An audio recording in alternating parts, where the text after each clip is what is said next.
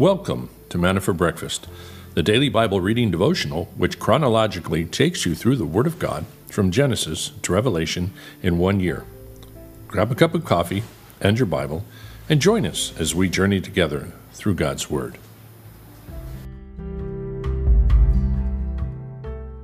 Good morning and welcome to Manna for Breakfast. We got all kinds of fun stuff going on here. We are looking at Numbers 23 through 25 this morning, and as always, I like to get our minds going with a couple of good dad jokes. Let's see what we've got for this morning. What kind of doctor is Dr. Pepper? The physician. That's bad. Why didn't the melons get married? Because they can't elope. Yeah. Okay. Oh, here's a good one from my son here. It says, my son got angry when I told him, sky is the limit for you. He wants to be an astronaut. Oh, sky's the limit. He can't go up into space. I get it. I'm a little slow on some of these. I got to do some more until I get it myself. What do you get when you pour root beer into a square glass? Just plain beer. I like that one. Just plain beer, no root, right? Okay, for you mathematicians. Let's see what happened on this day in history real quick. Let me see. The birth control ban repealed March 22nd on this day, 1972. First American woman to obtain a driver's license, March 22nd, 1900. Annie Ransford French Bush, believed to be the first woman to receive a driver's license. She was granted a steam engine license, locomobile class, in the city of Washington, D.C., which allowed her to operate a four-wheeled vehicle powered by steam or gas. And steam engines were not easy to deal with, for sure. All right. Well, that's enough for that. Let's go ahead and move over into the reading today as we are looking into Numbers chapter 23.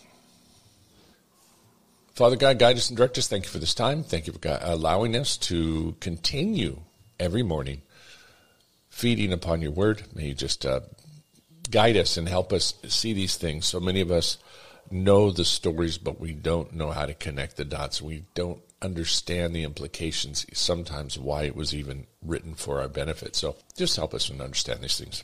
In Jesus' name. Numbers 23. Then Balaam said to Balak, build 7 altars for me here, and prepare 7 bulls and 7 rams for me here. Balak did just as Balaam had spoken, and Balak and Balaam offered up a bull and a ram on each altar. Then Balaam said to Balak, stand before your burnt offering, and I will go. Perhaps the Lord will come to meet me, and whatever he shows me, I will tell you. So he went to a bare hill. Now God met Balaam, and he said to him, I have set up the 7 altars, and have offered up a bull and a ram on each altar. Then the Lord put a word in Balaam's mouth, and he said, return to Balak, and you shall thus speak. And he returned to him, and behold, he was standing beside the burnt offering, he and all the leaders of Moab. And he took up his discourse and said, from Aram Balak has brought me, Moab, king of the mountains of the east. Come curse Jacob for me, and come denounce Israel. How shall I curse whom God has not cursed? And how can I denounce whom the Lord has not denounced? As I see him from the top of the rocks, and I look at him from the hills, behold, a people who dwells apart, and will not be reckoned among the nations. Who can count the dust of Jacob, or number the 4th part of Israel? Let me die the death of the upright, and let my end be like his. Then Balak said to Balaam, what have you done to me? I took you to curse my enemies, and behold, you have actually blessed them. He replied, must I not be careful to speak what the Lord puts in my mouth? Then Balak said to him, please come with me to another place from where you may see them, although you will only see the extreme end of them and will not see all of them, and curse them from me from there. And he took him to a field of Zophim, the top of Pisgah, and built 7 altars, and offered a bull and a ram on each altar. And he said to Balak, stand here beside your burnt offering, while I myself meet with the Lord over there. And then the Lord met Balaam and put a word in his mouth and said, return to Balak, and thus you shall speak. And he came to him, and behold, he was standing beside his burnt offering, and the leaders of Moab with him. And Balak said to him, what has the Lord spoken? And he took up his discourse and said, arise, O Balak, and hear. Give ear to me, O son of Zippor. God is not a man, that he should lie, nor the son of man, that he should repent. Has he said, and will he not do it? Or has he spoken, and will he not make it good? Behold, I have received a command to bless. When he is blessed, then I cannot revoke it. He has not observed misfortune in Jacob, nor has he seen trouble in Israel. The Lord his God is with him, and the shout of a king is among them. God brings them out of Egypt. He is for them like the horns of a wild ox. For there is no omen against Jacob, nor is there any division against Israel. At the proper time it shall be said to Jacob and to Israel, what God has done. Behold, a people rises like a lioness, and as a lion it lifts itself, and it will not lie down until it devours the prey, and drinks the blood of the slain. Then Balak said to Balaam, do not curse them at all, nor bless them at all. But Balaam replied to Balak, did I not tell you, whatever the Lord speaks I must do? Then Balak said to Balaam, please come, I will take you to another place. Perhaps it will be agreeable with God that you curse them for me from there. So Balak took Balaam to the top of Peor, which overlooks the wasteland. Balaam said to Balak, build 7 altars for me here, and prepare 7 bulls and 7 rams for me here. Balak did just as Balaam had said, and he offered up a bull and a ram on each altar. Chapter 24. When Balaam saw that it pleased the Lord to bless Israel, he did not go as at other times to seek omens, but he set his face towards the wilderness. And Balaam lifted up his eyes and saw Israel camping tribe by tribe, and the Spirit of God came upon him. And he took up his discourse and said, the oracle of Balaam the son of Beor, and the oracle of the man whose eye is open, the oracle of him who hears the words of God and sees the vision of the Almighty, falling down, yet having his eyes uncovered. How fair are your tents, O Jacob, your dwellings, O Israel, like valleys that stretch out, like gardens beside the river, like aloes planted by the Lord, like cedars beside the waters. Waters will flow from his buckets, and his seed will be by many waters, and his king shall be higher than Agag, and his kingdom shall be exalted. God brings him out of Egypt. He is for him like the horns of a wild ox. He will devour the nations who are his adversaries. He will crush their bones in pieces and shatter them with his arrows. He crouches, he lies down as a lion, and as a lion, who dares rouse him? Blessed is everyone who blesses you, and curses is everyone who curses you. Then Balak's anger burned against Balaam, and he struck his hands together, and Balak said to Balaam, I called you to curse my enemies, and behold, you have persisted in blessing them these 3 times. Therefore, flee to your place now. I said I would honor you greatly, and behold, the Lord has held you back from honor. Balaam said to Balak, did I not tell your messengers, whom you had sent to me, saying, though Balak were to give me his house full of silver and gold, I could not do anything contrary to the command of the Lord, either good or bad, of my own accord? What the Lord speaks, I will speak. Now behold, I am going to my people. Come, and I will advise you what this people will do to you in the days to come. He took up his discourse and said, the oracle of Balaam, the son of Beor, and an oracle of the man whose eye is open, the oracle of him who hears the words of the Lord and knows the knowledge of the Most High, who sees the vision of the Almighty, falling down yet having his eyes uncovered. I see him, but not now. I behold him, but not near. A star shall come forth from Jacob, a scepter shall rise from Israel, and shall crush through the forehead of Moab, and tear down all the sons of Sheth. Edom shall be a possession. Seir, its enemies, also will be a possession. while Israel performs valiantly. One of Jacob shall have dominion, and will destroy the remnant of the city. And he looked at Amalek, and took up his discourse, and said, Amalek was the first of the nations, but his end shall be destruction. And he looked at Kinate, and he took up his discourse, and said, your dwelling place is enduring, and your nest is set on a cliff. Nevertheless, Cain will be consumed. How long will Ashur keep you captive? Then he took up his discourse and said, alas, who can live except God has ordained it? But ships shall come from the coast of Kittim, and they shall afflict Ashur, and will afflict Eber. So they will come to destruction. And Balaam arose and departed, returning to his place, and Balak also went his way. While Israel remained at Shittim, the people began to play the harlot with the daughters of Moab. They invited the people to the sacrifices of their gods, and the people ate and bowed down to their gods. So Israel joined themselves to Baal of Peor, and the Lord was angry at Israel. And the Lord said to Moses, take all the leaders of the people and execute them in broad daylight before the Lord, so the fierce anger of the Lord may turn away from Israel. So Moses said to the judges of Israel, each of you slay his man who have joined themselves to Baal of Peor. Then behold, one of the sons of Israel came and brought to his relatives a Midianite woman in the sight of Moses and in the sight of all the congregation of the sons of Israel, while they were weeping at the doorway of the tent of meeting. While Phinehas, the son of Eleazar, the son of Aaron, the priest, saw it, he arose from the midst of the congregation, took his spear in his hand, and he went after the man of Israel into the tent and pierced both of them through, and the man of Israel and the woman through the body. So the plague of the sons of Israel was checked. Those who died by the plague were 24,000.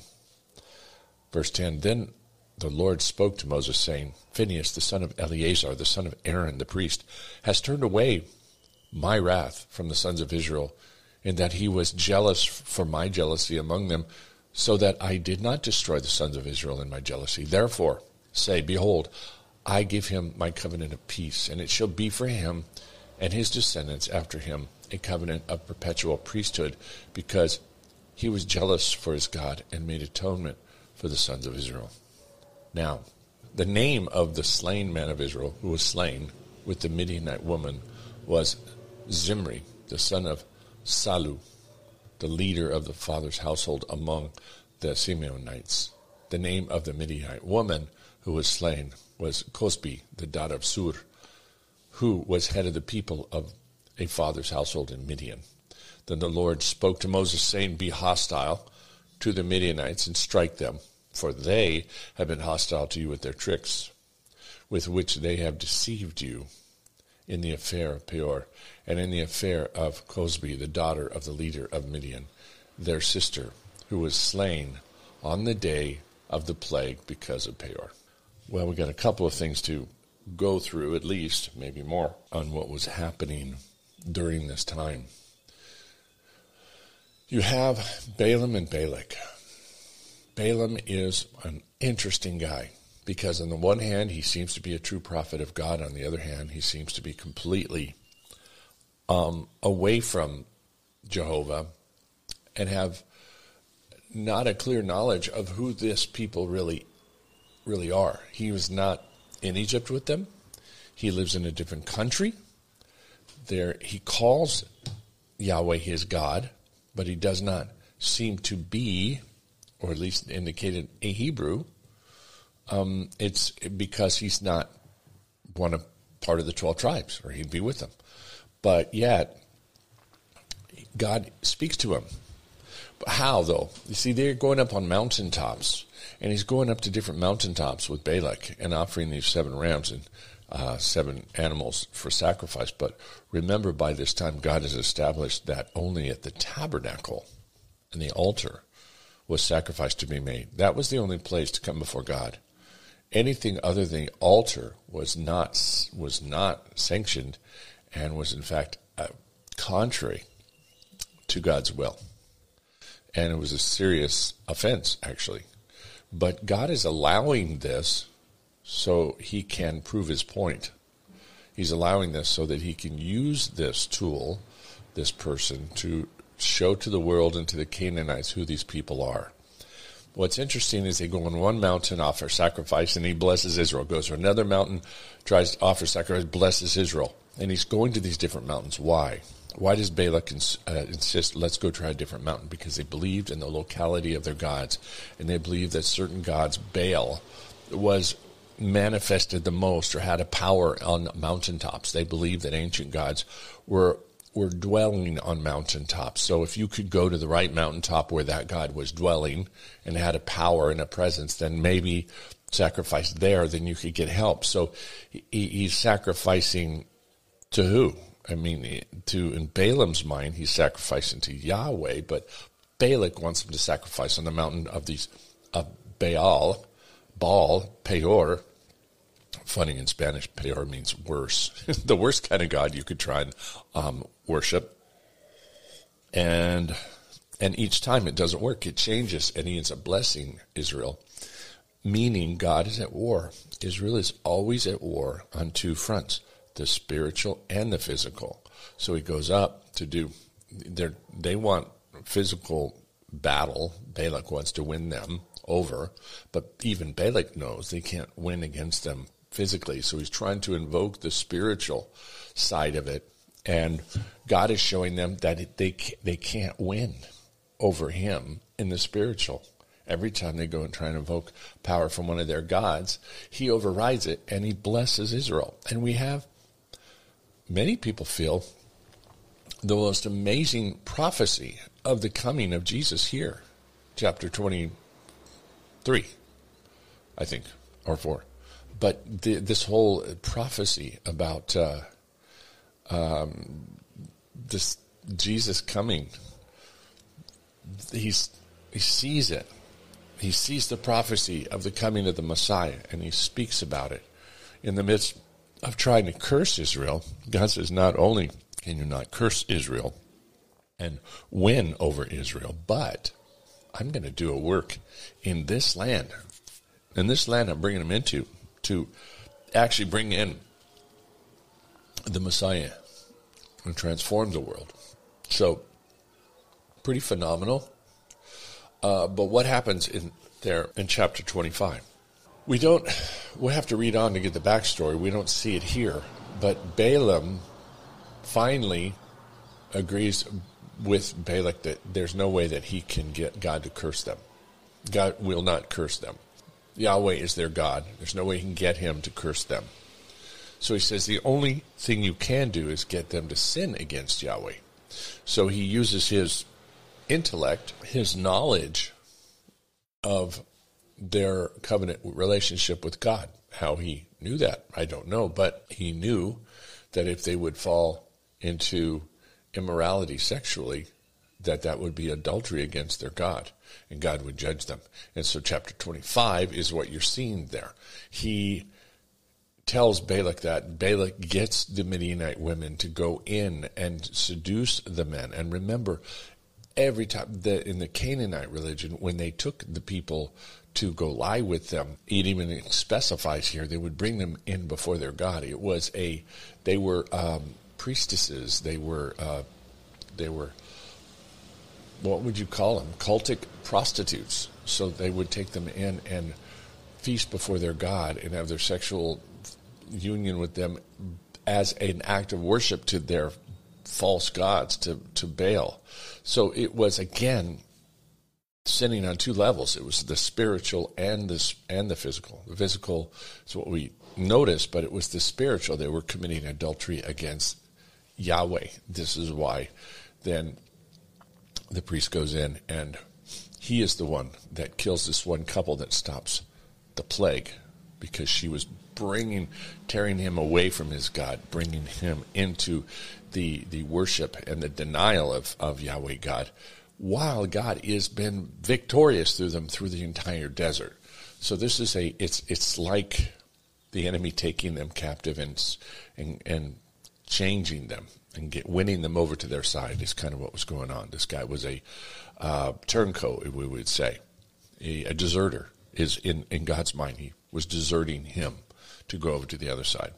So a lot going on here. You could go into it again. I have all this covered on numbers online on the webpage, if that interests you, because there's so much going on there. Okay, Grace for the Humble is the title. Charles Spurgeon, James 4:6. He giveth grace unto the humble. Humble hearts seek grace, and therefore they get it. Humble hearts yield to the sweet influence of grace, and so it is bestowed on them more and more largely. Humble hearts lie in the valleys where the streams of grace are flowing, and hence they drink of them. Humble hearts are grateful for grace and give the Lord the glory for it, and hence it is consistent with his honor to give it to them. Come, dear reader, take a lowly place. Be little in thine own esteem, that the Lord may make much of thee. Perhaps the sigh breaks out, I fear I am not humble. It may be that this is the language of true humility. Some are proud of being humble, and this is one of the very worst sorts of pride. We are needy, helpless, undeserving, hell-deserving creatures, and if we are not humble, we ought to be. Let us humble ourselves because of our sins against humility, and then the Lord will give us to taste of his favor. It is grace which makes us humble, the grace which finds in this humility an opportunity for pouring in more grace. Let us go down that we may rise. Let us be poor in spirit that God may make us rich. Let us be humble that we may not need to be humbled, but may be exalted by the grace of God. I don't think I can add anything to that. That is just as plain and as beautiful and as simple as it gets. We need to be humble in the sight of God, but a real humility. How do you do that? It seems you just be yourself, and you recognize who you are. You remember your sin, not to go back and dwell on it, but just to remember where you came from and your undeservedness of what you now have. And if you've been a Christian a long time, sometimes you can forget that, and people can get around you and that aren't walking very well with the Lord, and you can make that error of thinking, how could they possibly do that, forgetting where you had come from. So let's remember that and pray and thank God for his grace. So, Father, we do thank you, and we thank you for the immense grace that you've poured into our lives and the way that you have forgiven each one of us of innumerable sins against you, the chief being our pride. We've been, many of us, brought up in good homes, well-educated, finding good jobs, and we can't get to the point where we think, I'm a good person. I haven't really done anything wrong. I don't feel like I'm a big sinner. When we have yet to investigate our own hearts, like Paul. When Paul realized that he shouldn't covet. Paul thought he was so righteous, thought he had done everything right, but then he realized he had issues in the heart. And he realized that he did covet. And we realize that we do lust. We realize that we do desire things that are ungodly. And then we have the issue of our own pride. Well, we actually think that we're not sinners. Well, we think I don't do anything wrong, where we don't have any idea of the amount of things that go on that we're not paying attention to in our heart, lifting ourselves up above God, trying to live our own life. So, Father, thank you. Thank you for your grace and your mercy. And, God, all we can say is, help us not to be victims of ourselves, not to be victims of our own pride, which can so easily, Father, confuse us, can bring us into this idea that we are so much better than we think we are. But also, Father, we also want to acknowledge your great grace. We don't want to ever try and beat ourselves into thinking that we are I guess, unhelpable, or I guess the word I'm trying to look for, God, is unredeemable, because we have been redeemed. And for that reason, we have joy. You have redeemed us. Their sins are forgiven.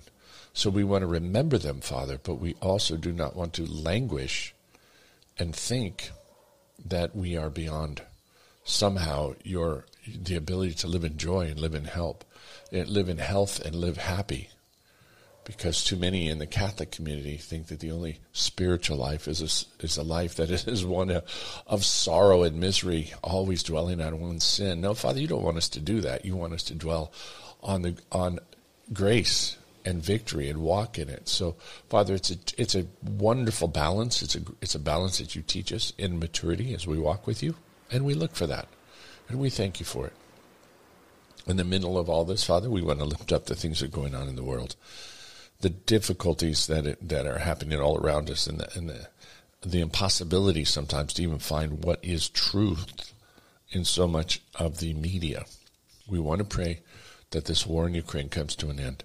I want to pray, God, that you save the people that are fleeing for their lives, that you use the Calvary chapels there in Poland and the ones in the western area of the Ukraine to minister to the people, to bring them food, shelter, and clothing. Thank you for the many, many sleepless nights that these people have been working. I can't even imagine, Father, what they're really experiencing. And forgive me for not having a more sensitive heart, but thank you for being there. Thank you for your Holy Spirit. Thank you for the people that are working just around the clock to help these people. We pray, God, you would bring an end to this war, that you would stop Putin, who has basically lost his mind. And so we just ask that you would shut him down and you would bring everything to the negotiating table. But in the midst, Father, we pray for those that have been injured, that are lying in hospitals, for your healing hand, for the doctors to be able to work on them, nurses without the danger, fearing for their lives, and you'd bring in the medical supplies. Thank you for Israel, that had been working hard to bring in medical supplies. We still pray that is something that is happening, that is an availability to them. And we do pray for Tony and Bernice, if they're still going to be able to go over there or not, to help. Pray you help them prepare for all that they need to do to go there, to be ministering there in Poland. And God, just open up doors. And we pray for Francisco, who's in the hospital in Guadalajara today, getting the diagnosis and working with the doctors. God, just please guide them in making decisions. And we pray for your ultimate healing, God, quickly on those tumors in his brain. So thank you, God, for this morning. We give it over to you and ask you, guide us the rest of this day and help us again as we learn to just continue enjoying, continue walking with you the rest of this day, knowing we're forgiven, and then using that as a springboard to show people your love for them. In Jesus' name, amen. Okay, brothers and sisters, we will see you the same time tomorrow. And we'll be tomorrow evening, 6:30 our time, in the book of 1 Samuel. I invite you to come and join us for that. So we'll put the music back on. Enjoy the rest of the music for today. And we will see you tomorrow. Keep looking up. Bye-bye.